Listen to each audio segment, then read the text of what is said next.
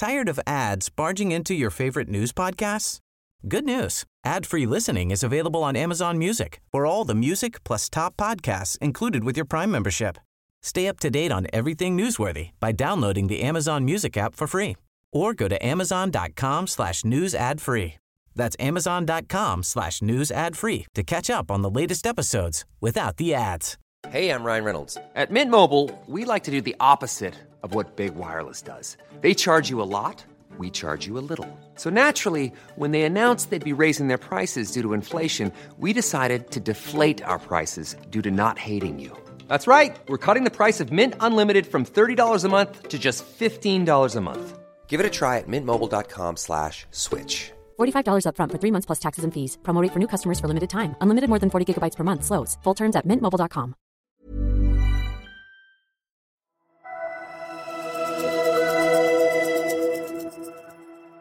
We're moving into a place where populism rules, and you can see that in the US and Britain. You can see it in places like Hungary and Poland.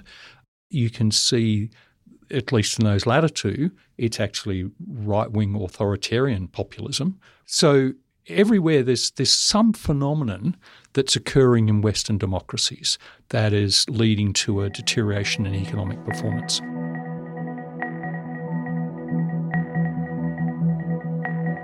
Well, hello everyone. We're nearly there. We're nearly there to Christmas. I can almost smell it. It's Catherine Murphy, and you're, of course, on Australian Politics Live. And I'm delighted to say my guest in the podcast this week is I said when he came into the office, the artist formerly known as Martin Parkinson, but I think he is still Martin Parkinson. I sort of hope I am. I was when I looked in the mirror this morning. He looks slightly disconcerted. Anyway, Dr. Martin Parkinson is one of Australia's best-known public servants. He has retired from public life only recently. Most latterly, he was the Secretary of the Department of Prime Minister and Cabinet, but I suspect a lot of listeners will also remember him as a Secretary of the Treasury Department. And so the conversation I want to have with him today is quite broad-ranging. It'll cover a couple of subjects that he and I are minutely interested in, and we'll see where we go on the reflection of the modern bureaucracy and how it's facing up to the challenges that it finds itself in. So without further ado, I want to start, Martin, with reform and what might be happening with reform. Now, in your final farewell speech when you left PM&C, you said, "Today there's no consensus on what reform looks like." So it's quite a sobering thought. It's a simple locution, but it's quite a sobering thought. So is that the problem? No consensus, because it seems to me that in Australia we used to be pretty good at reform. We used to just barrel on in, and it seems to me probably really for the best part of a decade we have lost the art of being able to do complicated reforms. So is it a lack of consensus that's the problem, or is it more complicated? I think it's actually more complicated. If you go back to the golden era of reform when we were both starting out, we had a situation where in the early 80s, Australia had gone through a decade. It had been bookended by two recessions, stagflation in the middle, so high unemployment, stagnant growth, high inflation. And you had a sense in the community that this couldn't continue, that the model was broken and we had to do something. As well as that, you had a set of, and then I'm channeling Paul Kelly on this point, you had a set of political leaders who were actually prepared to put the national interest ahead of their partisan interest because they knew that we faced a national crisis. And by that I mean, I've said this at other times, but on the Conservative side, John Howard, John Hyde, people like that. On the Labor side, Keating, Hawke, but other people, Cook, Dawkins, Button, so on. And the third thing is that you had a real sense in the economics profession about what the priorities should be, and they were about getting the market to send signals more clearly, so getting basically the public sector out of directing business, what to do, opening the place up to trade, deregulating, beginning to sort of put some greater freedom into the wage fixing system, so on. So there are a whole variety of things where both sides of politics basically agreed on the general thrust, even if the fine level of detail wasn't totally agreed. Whereas now I think we have none of those conditions. And by that I mean we don't have a consensus amongst our political leaders on the challenges that we face and the importance of reform. We don't have a community that actually is listening to Lee Kuan Yew tell us we're on the way to being the poor white trash of Asia, or Paul Keating telling us that we're about to become a banana republic. Yeah. Rather, we've got a political class now that, and I'm not being critical of any individual, but I'm just saying broadly, they want to pretend that really complex problems are really simple. And I think, one of the things that we've seen over the last decade and a half is an erosion of trust or confidence. And I think I'm going to use the two interchangeably, even though they do mean they Slightly do have different connotations. Yeah. There's been erosion of confidence in government's ability to deliver, and in part it's because they've presented the political class on both sides have presented really wicked problems as something that they can fix, rather than levelling with the Australian public and saying, well, actually, we might never be able to fix it. We're going to have a go. And we've still got this gotcha mentality. So when you do have a go and it doesn't work, rather than saying, well, we tried that, doesn't work, let's try something else, you basically get slammed for incompetence, sort of failure of leadership and the like. And then you overlay that with the sort of lack of consensus in the economics profession about what are the areas which we should be prioritising. So, for example, should we be prioritising trying to regulate big tech? Or should we be trying to prioritise doing things differently with Indigenous Australians, or climate change for that matter? And every one of these is a legitimate question, that they all take you in very different directions. And I don't think the economics profession here or overseas has got clarity about what it thinks needs to be done. And we'll get to the economy and the challenge of the economy a little bit later in the conversation. You raised climate change. I mean, in my view, obviously everybody listening to this podcast and who reads me regularly know I'm very fixated on this issue, but I regard that as the biggest policy failure of the last decade, like a profound policy failure. Now, you were right in the middle of it, like the whole way from the bureaucratic. Well, you viewed it through the bureaucratic lens, I suppose. I viewed it externally and you viewed it from another platform. What the hell happened? I wish I knew. It's worth listeners remembering that in 2007 we went into the election with both sides promising the introduction of emissions trading scheme. And the difference was John Howard said no later than 2012 and Kevin Rudd decided to one-up him and said no later than 2011. And, I had led the secretariat of the Shergold Review, which convinced Howard to support an emissions trading scheme. And Prime Minister Howard had then said to me, look, I want you to go and start designing it. Well, with the change of government, we were still designing John Howard's emissions trading scheme, right? I mean, the broad parameters of the CPRS, or even the subsequently what became known as the carbon tax, even though it wasn't. It wasn't. It was not a carbon tax. Thank you. But the broad parameters of those really have their antecedents in the Shergold Review. So when John Howard came out in 2000, it was either late 2008 or early 2009, after Kevin Rudd had been trumpeting how much progress he had made, John Howard pointed out quite rightly that actually Mr. Rudd is simply implementing my emissions trading scheme because the broad parameters were not the sort of things that are going to change. You know, if you're going to have an emissions trading scheme and you want to have a long-run forward price so that people know how to make investment decisions, you're going to end up with something that looks like the CPRS and not anything that looked like the European scheme. Yes. The European scheme was so fundamentally flawed, and we could see that from day one,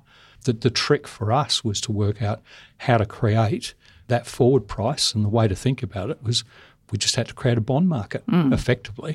And then the real tricky stuff came, how did we manage the transition for the emissions-intensive trade-exposed industries? But all of that got caught up partly in the GFC.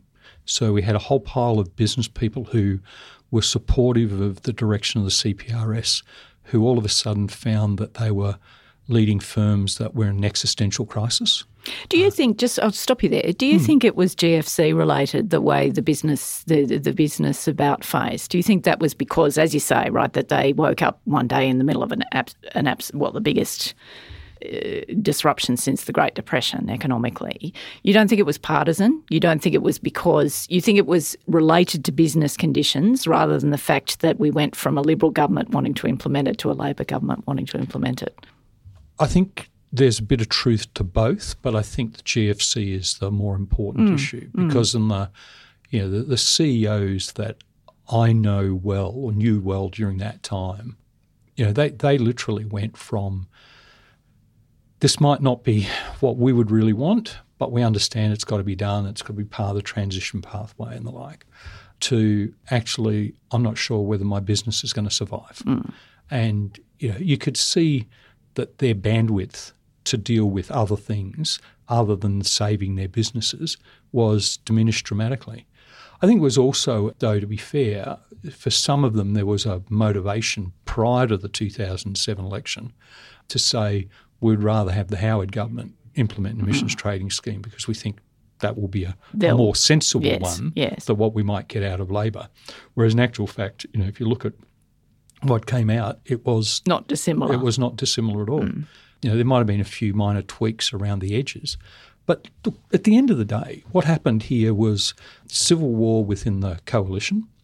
And, you had people like Barnaby Joyce, sort of basically being very, very dismissive in Senate estimates of bureaucrats with lines like, so if all this turns out to be nonsense, are you going to give me my money back? Well, and the response to that is, well, do you pay your house insurance? If your house doesn't burn down, we don't give you back your house insurance.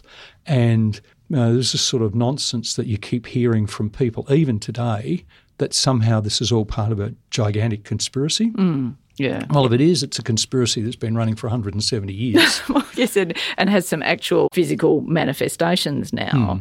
So as just before we leave that, because you focused in on that side of politics and the business community, it was just, the behaviour of the Greens was truly appalling. Until the Greens wake up to the fact that we have to separate the design of the mechanism from the size of the target, get the mechanism in place, and then we can dial the target up or down depending on where the community is and depending on what the world wants to do. Why do you – sorry, this is the eternal why. This is going to end up an extended therapy session between you and me, isn't it? Yeah, it is actually. Oh, my God. But seriously though, right, I can't explain it. Can you explain it? No. Look, the thing is, the Greens never wanted to see anything succeed. If you're a party of protest, you don't want actually to take away your key protest platform. Now maybe I'm being a cynic, but think about what happened, right? After the 2010 election, when they did come to the party and we had the multi-party design team, the committee. Yeah. Well, look at what they did. They actually agreed to more support for the generators, more support for the coal sector and that than was anything in the CPRS. The target didn't change. Of course they say, though, Martin, well, we got the CEFC and we got ARENA and that wasn't in the original scheme. Therefore, this is a much greener scheme. I think that's complete nonsense. We could have easily had a CEFC and an ARENA. And in fact, I think if we look back, ARENA may well have already been was it in the first one? I couldn't remember. No, I don't think it's in the first one, but I think that somewhere in there we were already actually planning for an ARENA-type entity. Right. So, you're asking me to cast my memory back 12 years ago. No. Well, you and I. But do you think the difference between sinking the CPRS for the Greens, though, and engaging in the multi-party committee and signing off eventually on that scheme, do you think implicitly that was a recognition by them that they made a mistake? I've never heard anyone from the Greens acknowledge that mistake or apologise. I've never heard any. I'm just curious whether do you think that maybe implicitly it's a recognition that they did the wrong thing? Look, I can't see inside their minds, but I've never heard anybody from the Greens apologise for what they've done. And let's be blunt about it. What have they done? 12 years on, The targets are no more ambitious. If anything, they're watered down from where we should have been. Yeah. And that's not the current government's fault. It was Tony Abbott. We've missed a decade of both mitigation action and adaptation action. And I think the really interesting thing now is firms are beginning to work out that they can't afford to wait for government. That is definitely underway and fascinating, actually. Yeah, and it's because they recognise there are now they might not use this language, but there are really four sorts of risks. There's mitigation risk, which is governments around the world eventually wake up and act really quickly, and so you strand a whole pile of assets, and so they take big financial losses. Big hits. Yep. Or there's adaptation risk, which is governments continue to move too slowly. Temperature goes well above 2 degrees. We get much more in the way of climate-induced natural disasters, and so you lose physical assets that way. Now, both of those things, in my view, are going to happen because I cannot see governments here or overseas moving fast enough to avoid 2 degrees. Nevertheless, worry about 1.5. And just to be really blunt about it, the International Energy Agency, which is hardly a bunch of crazy climate believing leftists, says that we're on track for 2.7 to 3.5 degrees, even if countries do what they've committed to do for Paris, and they're actually not delivering what they've committed to do for Paris. We've had a disaster again. Well, disaster is probably slightly hysterical, but it's only a bit hysterical. We've had another mess in Madrid just over the last couple of days. Yeah. And with Australia at the centre of it. Australia insisting on the carryover credits was part of the reason Article 6 sunk in Madrid. And everybody, the French Environment Minister told the FT that Australia wanted to sink the Paris Agreement. That was his view. So, things aren't improving rapidly. Well, I think one of the things that has been missing from the Australian debate is to remember that if you use the carryovers, then at the end of 2030, the gap that you've then got to close as you go into whatever comes next is actual that abatement. much bigger. Yeah, exactly. So yes, we've abated more than we committed to do, and in a carbon budget sense, for the time being, that's great. We're ahead of the game.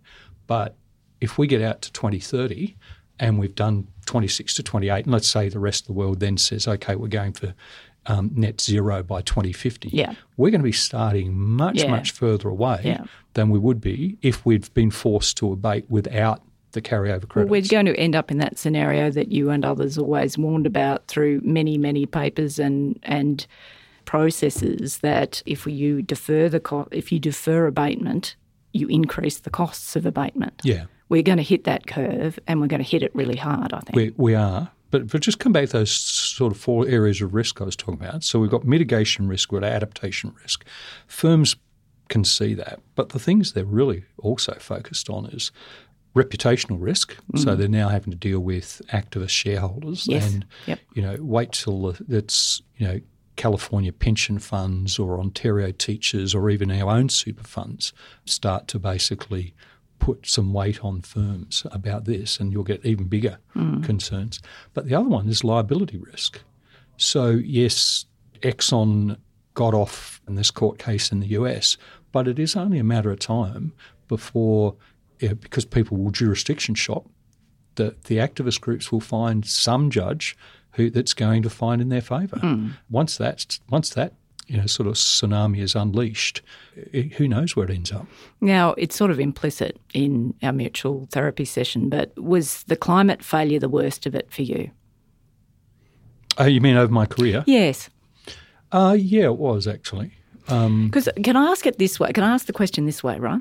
And I'm not inviting you to personalise a response to this, because I imagine you and Ken Henry are great mates, right? We are. You worked. Yeah, we are. We're very close friends. Exactly, right. So I'm not inviting you to reflect negatively on Ken. I just want to make an observation.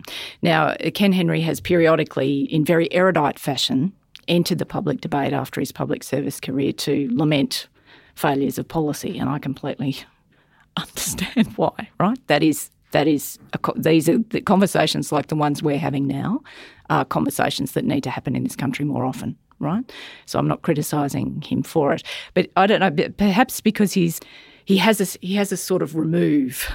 He has it's sort of like, it's almost like it's something that he has spectated upon abstractly. There's not a lot of blood in the reflections is what I'm trying to say. So I'm asking you, human to human, across a couple of microphones, how bad was this for you, being inside this process that was not working, and it's something that you devoted, 15 years of your career to trying to solve? No, actually 2006 I went back to Treasury in 2011. So it was awful on a number of fronts. We were so close.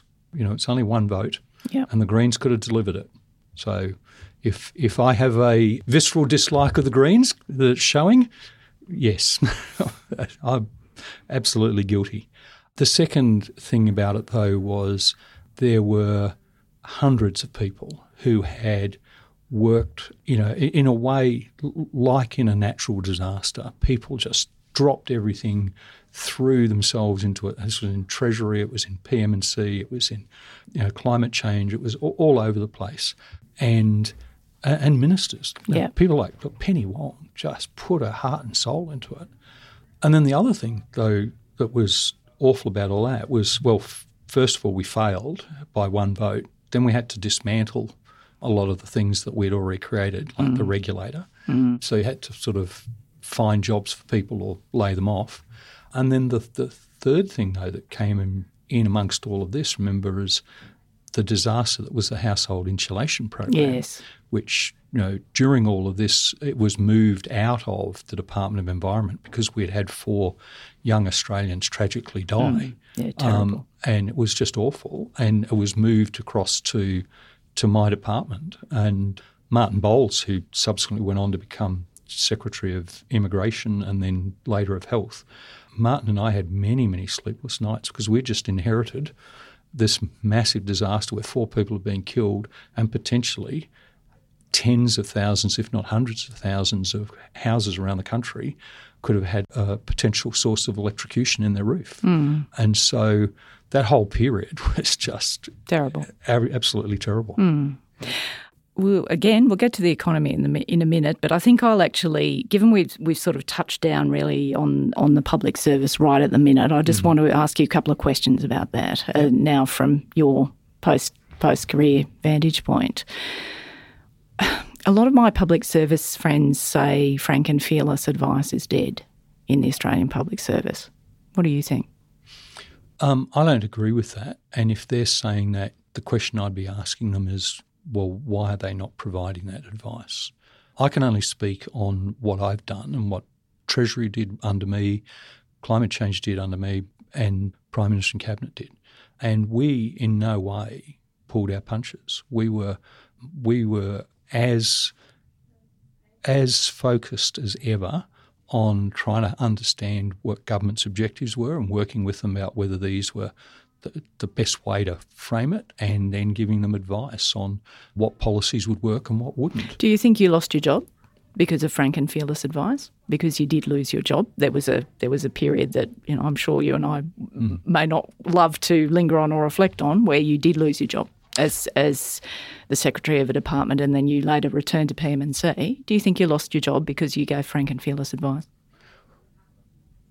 It's a good question, actually. I don't know. I've always been, I've always assumed that Mr. Abbott had some debts, political debts that needed to be paid, and one way of doing that was expunging anybody or anything that had any association with climate change.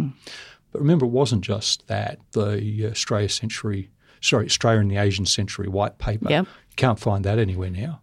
These things have all just been expunged. Does it not exist? Oh, no, it does. But it's been archived away so that you can't find it. I haven't gone looking for it recently, but anyway, right, okay, yeah. So I hadn't ever had any real engagement with him, so there was no. I'd never given him any advice. Yes. So there was no personal relationship there, and I never had any sense that there was any personal antipathy. Because remember, I was told in September 2013 that my services weren't required. Yeah. But could I set up the Murray Review into the banking system, the Harper Review into competition policy, Tony Shepherd's National Commission of Audit, and could I deliver the budget? Yes. Well, You know, because you were there for, about 6 months when No, you were in the 15. transit. Oh, my God, was it that Yeah, long? I didn't go until the end of December 2014. And the reason for that is, Mr. Abbott asked me in about March 2014, he said, look, if I'd known then what I know now, we would not been in this situation. And What did he mean, if I'd known then what I know now? well, he'd worked with me for 6 months, so he'd presumably at that stage decided, well, perhaps I didn't deserve to be told lined that up against the wall and shot in daylight. Yes, right. But anyway, that's a matter for him and for history. But I stayed. So he said, but you will stay to finish G20. And as you know, my wife. So the week after I was told my services weren't required, Mr. Abbott appointed my wife as his Sherpa, which is his personal representative, and her job was to corral all 20 countries and deliver the whole policy agenda for the G20. So sort of possibly frank and fearless advice, as in you were too closely identified with a policy agenda to advance climate action. So possibly in an abstract way, but not in a not in a visceral way. Yeah, not in a visceral way. I think that's right. I think it's A, I was associated with the issue, and B, I'd been quite public in talking about the challenges. Yeah. And there's always a very important distinction between talking about what the issues are that have to be addressed and advocating a particular policy that a government or an opposition might have lined up with. No, of course. It goes to look, if people weren't watching Martin during this period, allow me to give him a character reference. There was no partisan behaviour. It was basically explanation of a complex policy. That was your job. And as we've alluded to earlier in this conversation, it was bipartisan policy until it wasn't. That's right. So anyway, now you set up the Tody Review also before you left, and that was released by the government last week. Now, why did Thursday. Now, why did you set that up? I'd come to the view that the Australian Public Service, which is one of the great public services of the world, right? There's no question that if you look at our track record or even our current performance, we are one of the best you'll find. But what I was worrying about was I could see disruption all around me and impacting the political class. So you've seen it yourself, the death of the traditional media model. I've written a little book about it. The rise of social media, which allows sort of groups to come together instantly, bound only by their opposition to something, not a positive. Often not a positive message. So the political class was being disrupted, the media was being disrupted, everywhere you look, business was being disrupted, and the community has got used to Amazon-type levels of service. Yeah. And when I looked at the public service, I kept coming to the view that too many of my colleagues, believed that disruption was something that was happening to other people. And that while there was change underway, it wasn't sufficiently rapid. And so I'd been mulling this for quite some time. In fact, I spoke to Prime Minister Turnbull when I first came back in 2016. But then, with the outcome of the 2016 election, the aftermath of that, he didn't have the sort of political focus didn't have the political capital to be able to push that at the time. Well, so we to do parked a number it. of things, yes. Yeah, so we parked that for the time being. But I just became more and more convinced that we need an external stimulus, an external set of eyes that says, yep, you're great, but past performance is no guarantee of future performance. What will the place need to look like in 10, 20 years' time? And I wanted us to get our skates on that. And the report delivers some recommendations on that front, on that, investment in capacity, professions model, which is one thing I've been very keen on. Yeah, so there's lots of interesting recommendations, but I want to ask you about a couple of things. The Prime Minister sort of squared off really against against the bureaucracy when in a sort of, to my mind, slightly antagonistic way, he has framed this sort of broader public sector reform conversation as one of congestion busting in the bureaucracy. Now, you stand at the other end of the project congestion busting. Does that sort of implied criticism seem reasonable to you? Look, I have long been a fan of trying to streamline the public service, and that would be simplifying structures, it would be shrinking the number of departments, and it would be greater clarity in what we're really doing. And this goes back to my point earlier about focus on the things that we can actually do, not pretend that we can solve problems that we can't. Yeah. And my working relationship with the Prime Minister over the last 12 months in particular has just been excellent. Mm-hmm. I'm incredibly respectful. He has always wanted to know my views. We've talked about policy issues from the scratch, so right through policy development through to implementation. I worry, though, that he's got a very clear view of the Westminster system, which is quite subtle and nuanced in the way he talks about it. And I often think that other people pick up his language without recognising the subtlety and the nuance. So if you look at what he says, he is very clear that public service has got a role in policy development and helping government and ministers work up policy options, doing the research, and he's always talking about the importance of these things being based on data and evidence. But if you look at others, when they pick this language up, it becomes much more a we'll do the thinking, you'll do the doing mindset, which we have seen before. We saw it at the very end of the Howard era. And it's sort of like we do the thinking, you do the doing.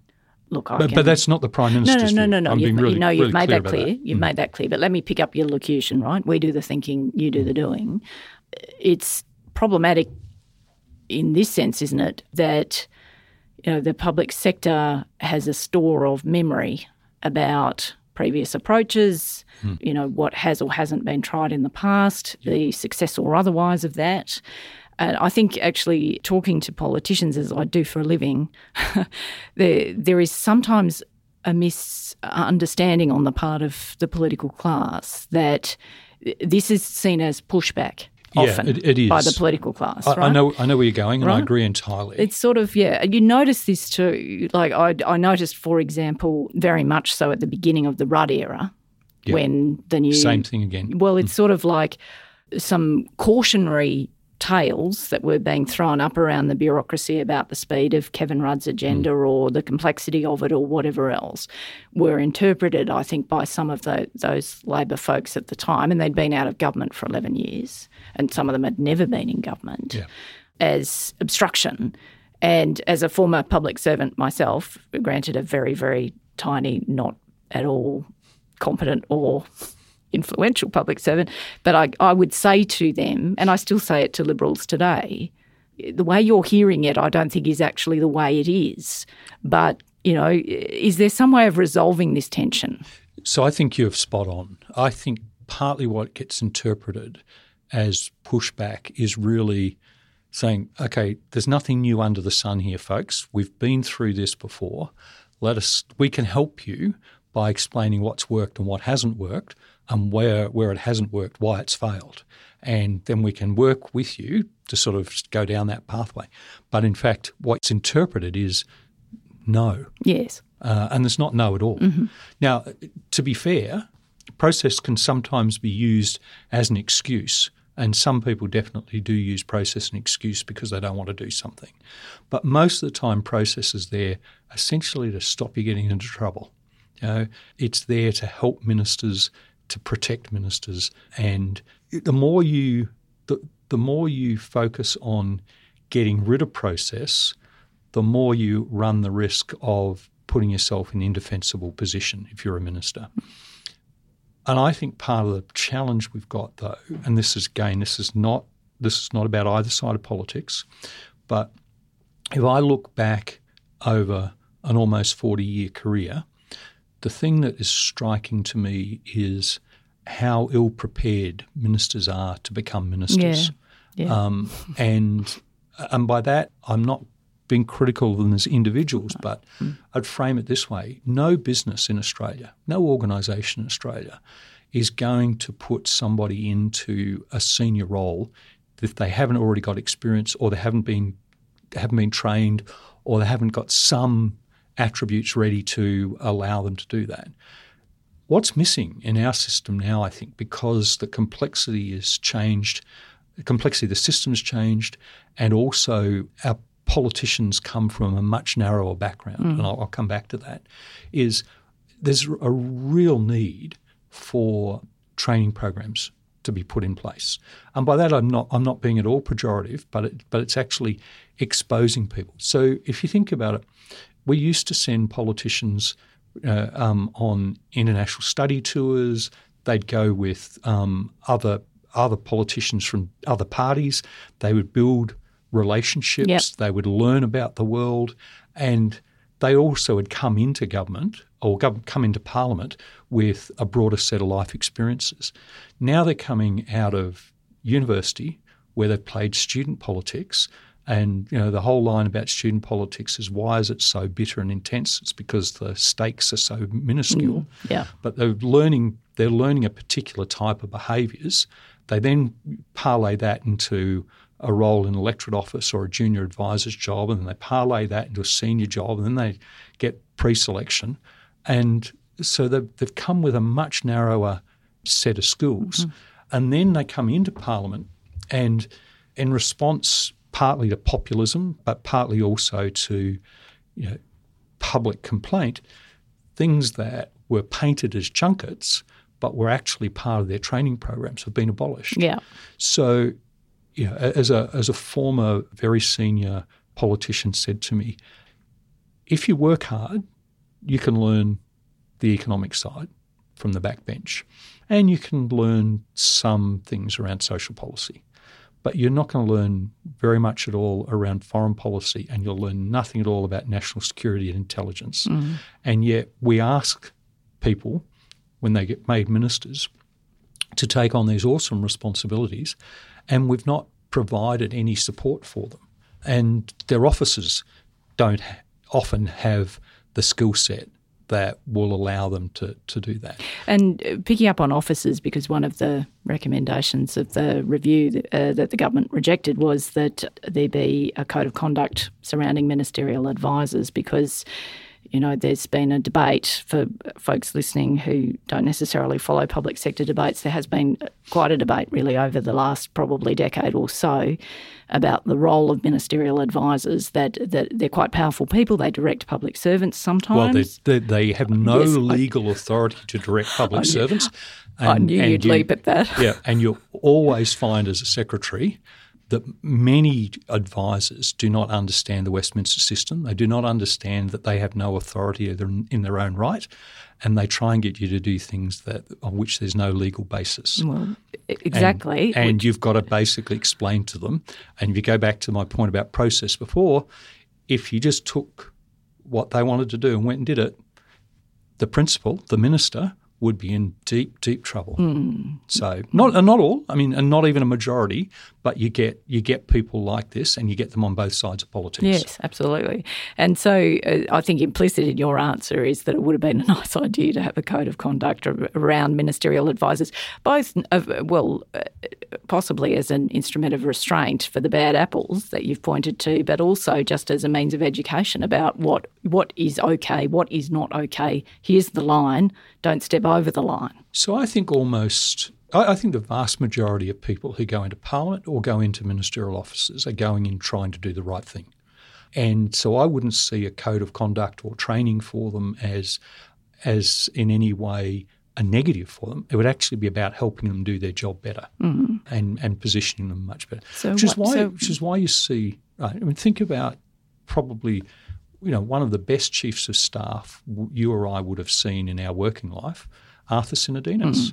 Why? Because Arthur just knew. He was a professional public servant, and he had done other things, and he just absolutely understood what the role of the minister was, what the role of the advisor was, what the role of the public service was. And he was scrupulous about it. And then when he went to become a minister, He was absolutely fantastic. I mean, unfortunately, he became ill, and so we never really got a chance to see him at his best. But he's an outstanding human being on all those dimensions. Yeah, I agree. And so why do you think the government, and again, I'm not personalising this because you've made it clear you've got a good relationship with Scott Morrison, but why do you think the government said no? Look, I don't know. The Thodey review hadn't been handed down when I left. Yeah, I'm not saying give me the inside running. I'm saying why would a government say no in your experience to that recommendation? Because I think there are too many people who. Well, I think there's a reasonable number of people in the government who took the attitude that this was a Malcolm Turnbull, Martin Parkinson frolic, and were never really committed to it, and definitely didn't want to do anything that would have impacted on their freedom to operate. Well, yes. Quite. Now, I wanted to do a whole section on the economy, but my half-hour podcast has now crept up into 45 minutes. So I really actually want to – so can we do it quickly? Mm-hmm. The economy. Now, again, going back to your farewell speech, you said some of the economics we need now is not in the textbooks, right? And you were talking about digital platform regulation and all that sort of stuff. I want to inject here briefly Larry Summers and the idea of secular stagnation and whether or not it's not a matter of the economics we need right now being in the textbooks, whether the model is broken, whether the whole model that we have been operating under for the last, in the post-war period is now not delivering. Now, I put this to you as an eminent macroeconomist. Gee, it's a small question, isn't it? Well, it's a whole podcast. It's ridiculous. But can you do this? Can you do this in a couple of minutes? So key issues. Everywhere you look around the world, productivity growth has slowed. And yet, at the same time, we're talking about rapid technological change. So something's going on here. And I think wherever you look, you can see policies that are throwing grit into the gears of the economy and slowing it down. So I actually don't think the model per se is broken because if you go back, you talk about the model. Well, what do you mean? Do you mean the sort of approach that we've pursued of deregulation and market incentives, which has only really been in its current form since 1980s. Yes. You go back between 1980s and World War II, you had much more state intervention. Absolutely. We're moving into a point, long cycles, political cycles, we're moving into a place where populism rules, and you can see that in the US and Britain. You can see it in places like Hungary and Poland. You can see, at least in those latter two, it's actually right-wing authoritarian populism, which is a sort of an interesting mix, or it's the emergence of the illiberal democracy. Yes, exactly. So everywhere there's some phenomenon that's occurring in Western democracies that is leading to a deterioration in economic performance. The other thing, though, is I think there's a lot of confusion about what's going on. So if you look at the debate here in Australia, some people seem to be talking about the challenge as if it's simply a case of stimulate demand and everything will be hunky-dory. Well, I think that's absolutely a complete misreading of the situation. I think we've got two phenomena interacting. One is we haven't had any real structural reform since basically the early part of the 2000s. Yep. So we have come to close to the end of the benefit of all that reform we did in the 80s. The second is inevitably, as we came off the big terms of trade shock, the mining boom, even though iron ore prices are still higher than Treasury's been forecasting recently, we inevitably had to see a slowing in wage growth because our living standards had to come back into line with productivity. What we've also seen, though, is a very sharp deterioration in productivity performance, and that's been true even after you take account of the mining boom. Yeah. So lots of people kept saying, "Oh no, it'll all bounce back once the investment phase is over and we start exporting." Well, no, it hasn't, and it's not going to, because partly, if you think about it, where is job growth occurring? It's occurring in the caring sectors, and they're characterised by low productivity levels and low productivity growth rates, hence low wage rates by comparison and low wage growth. Now, not saying that that's a socially acceptable outcome, I'm saying that's just how it is at the moment. Yeah. So that means that productivity there's going to be a drag on productivity. So there's a real need, in my view, for a concerted program of structural reform. But over on top of that, there is a cyclical deficiency in aggregate demand. That is, a little bit of stimulus wouldn't go astray, but you're not going to stimulate the economy back to 3 or 4% growth rates. You're not going to fix it. You're not going to fix it by running smaller surpluses or tax cuts or even infrastructure spend. Yeah. Even though all of these things help at the margins. Help at the margin. Yeah. You could actually do a lot more in the infrastructure space without actually spending much money. Because if you think about it, pricing of infrastructure appropriately, regulatory better road pricing, better regulatory arrangements, or changes to land planning. I mean, land planning is a huge free kick if we could actually deal with it, but it's all in the hands of the states, and the states have no incentive to change. Well, you can see it's a whole podcast anyway. We did our best in about 3 minutes there. Final curly question before you go. Who was your favourite politician that you ever worked for? So I know it's like having favourite children, but come on. Paul Keating was absolutely mercurial. Penny Wong was great. Greg Combet was great. So that's on the Labor side. On the Coalition side, I actually always liked John Howard. I think he was he had a vision about what he was trying to do, and he wanted to do it. Yeah. Joe Hockey was a lot of fun. Well, I think I saw him in Washington recently. I think he's still fun. He's still fun. Yes. Yeah. Look, all these things are always invidious, but I've had the benefit of working with a range of politicians on. From the Coalition and from Labor.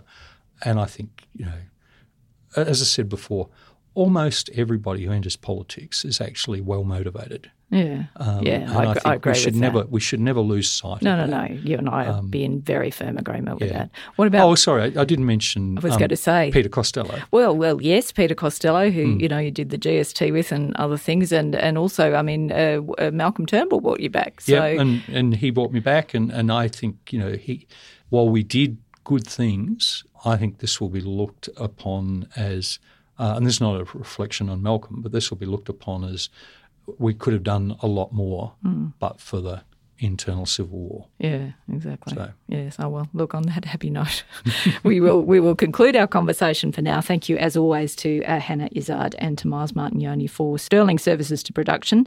Thank you guys too for listening. This has been a long conversation, but it's been one I've wanted to have for ages with Martin, and I think it's absolutely delivered in terms of frankness and insight and honesty. So thank you for that. We have one more episode coming before everybody goes face first into their trifle or whatever they're going to do over the next couple of weeks.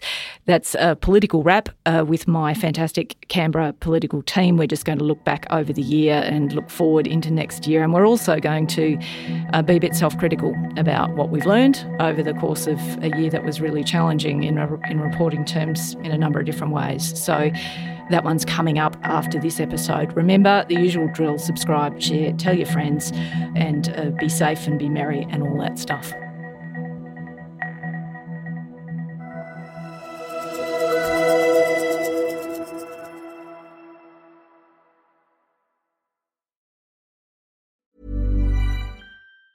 Tired of ads barging into your favorite news podcasts? Good news. Ad-free listening is available on Amazon Music for all the music plus top podcasts included with your Prime membership.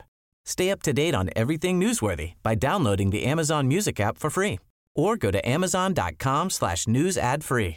That's amazon.com/news ad free to catch up on the latest episodes without the ads.